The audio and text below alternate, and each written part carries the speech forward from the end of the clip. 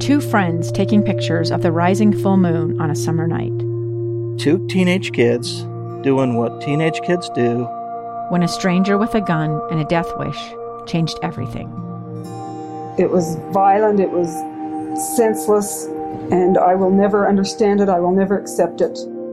I'm Amy Donaldson, and unfortunately, we're all too familiar with stories about how violence shatters lives.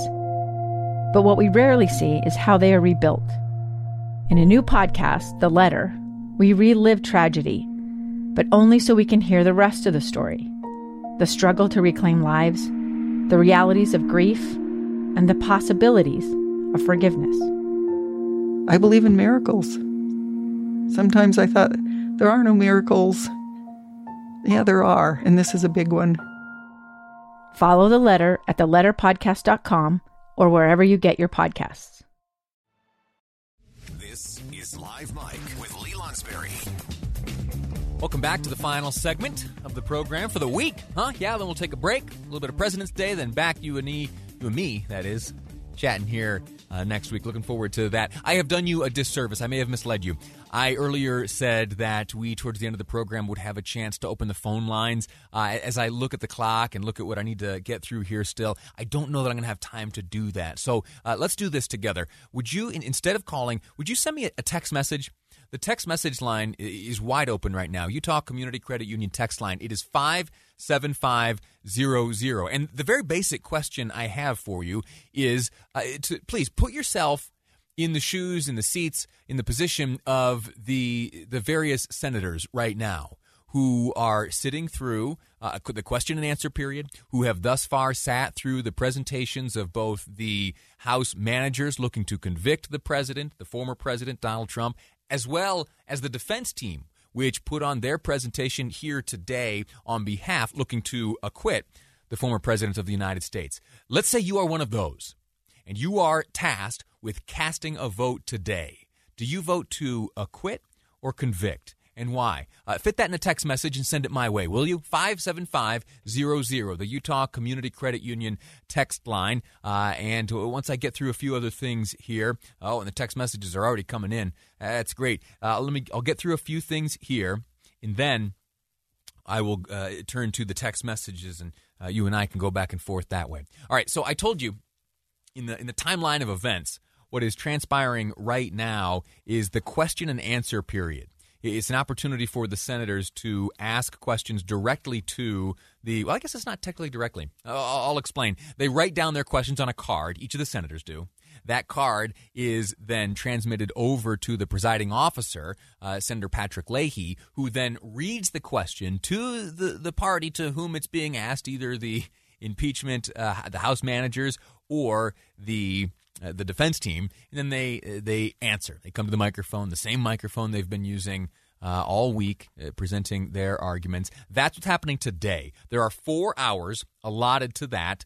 Not clear yet if they will use the full 4 hours, but they have up to 4 hours to go back and forth, reading the questions written on these cards, and each of the respective teams answering them. Tomorrow, there will be some procedural things, and it is expected that the Senate will reconvene at 8 a.m. Mountain Time. And then the final vote, this is just a prediction. This can change, right? A lot of things could happen. More time could be added. There could be additional back and forth. But right now, the estimation is that at about 1 p.m. Mountain tomorrow, there will be the ultimate and final vote to either acquit or convict. Remember, my question to you via text message is, what would you do? If you're a senator, you have heard the impeachment managers and the defense team go back and forth all week. If you were a senator, do you vote to acquit or convict, and why? 57500. Utah Senator Mitt Romney, he has taken the opportunity to ask a question of the managers, and I want to read to you the question that was asked, and then I'll play for you the response that he and Senator Susan Collins, they together asked the question, which was, when President Trump sent disparaging tweet regarding Vice President Pence at 2:24 on January 6th, was he aware the Vice President had been removed from the Senate by the Secret Service for his safety? Here, after posing that question, is the response given to Senator Romney and Collins. Well, let me tell you what he said at 2:24 p.m. He said Mike Pence didn't have the courage to do what should have been done to protect our country and our Constitution. The USA demands the truth. And you know by now what was all over the media. You couldn't turn on the television, couldn't turn on the radio, couldn't consume any media, or probably take any phone calls or anything else without hearing about this, and also hearing about the vice president. And here's what Donald Trump had to know at that time, because the whole world knew it. All of us knew it. Live television had, by this point, shown that the insurgents were already inside the building and that they had weapons and that the police were outnumbered. And here are the facts that are not in dispute. Donald Trump had not taken any measures to send help to the overwhelmed Capitol Police. As president, at that point, when you see all this going on and the people around you are imploring you to do something, and your vice president is there, why wouldn't you do it? Donald Trump had not publicly condemned the attack, the attackers, or told them to stand down, despite multiple pleas to do so. And Donald Trump hadn't even acknowledged the attack. And after Wednesday's trial portion concluded, Senator Tuberville spoke to reporters and confirmed the call that he had with the president and did not dispute Manager Cicilline's description in any way that there was a call between he and the president around the time that Mike Pence was being ushered out of the chamber. And that was shortly after 2 p.m. And Senator Tuberville... That there, a portion of the response to the question posed to both the counsel to the former president and the House managers.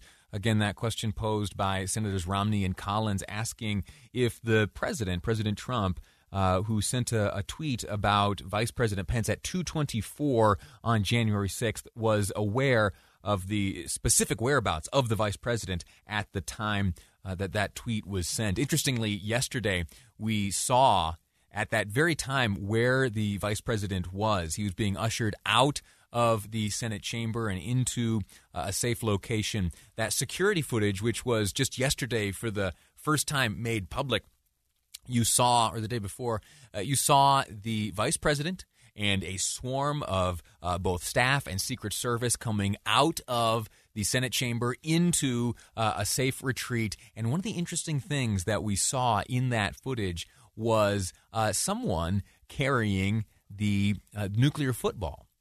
Hey, you forget sometimes that the very basic role of the vice president is to be ever ready to step in for the president should he or she be incapacitated or lose their life. And, well, one of the duties of the president is to be the ultimate say-so when it comes to the launching of nuclear weapons. A fascinating little detail that emerged in that video, at least a reminder of such. Anyway, I asked you, the listener, to text in and share with me your thoughts after having seen both the arguments presented by the House impeachment managers as well as the defense team here today. If you were sitting in the seat of one of the senators tasked with making the decision as to whether or not to convict, whether or not to acquit, what would you do?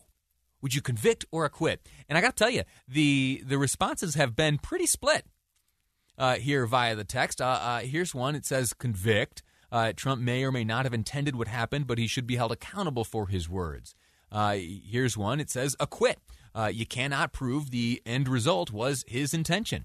And here's one. This one, might be probably the most true. If I'm a Democrat, I vote to convict. If I'm a Republican, I vote to acquit. That's the way it's going to happen because that's the way it always happens. You know what? You can't argue with that. Really, you can't argue with that. Here's one. Acquit, based on Democrats were emotional, where Republicans based their argument on the law. Here's one that says vote to acquit. It's a horrifying dereliction of duty to the office of president. Another one, acquit. Don't like how Trump talks, but the riot at the Capitol wasn't because of what he said. By the way, great show. Thanks a lot, Kelton. That is going to do it for this week here on Live Mike. Thank you so much for tuning in. It's been a big, historic week. Next time you and I chat, we will know whether or not the Senate voted to acquit or convict. Stay Stay tuned. Fascinating stuff ahead. History in the making. Time for me to step aside, make way for the great Jeff Kaplan as he brings you Jeff Kaplan's Afternoon News here on KSL News Radio.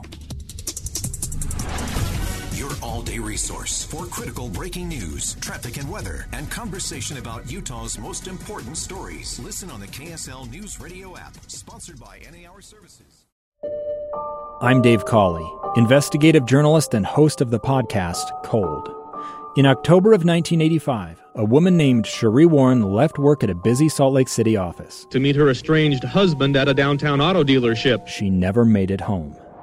Cherie's car surfaced weeks later in Las Vegas. In the parking lot of a hotel casino. No one knows how it got there. Strange. It was strange. Both Cherie's estranged husband and her boyfriend raised suspicion for investigators. I kind of thought that he might have done something. But no arrests were ever made. In Cold Season 3, we dig into double lives, make new connections in the case, and examine the difficulty raised by reasonable doubt. We want answers just as much as anyone else. They have creeps like that now too, so nothing's changed. That's the new Cold Season 3, The Search for Cherie, now available anywhere you get your podcasts.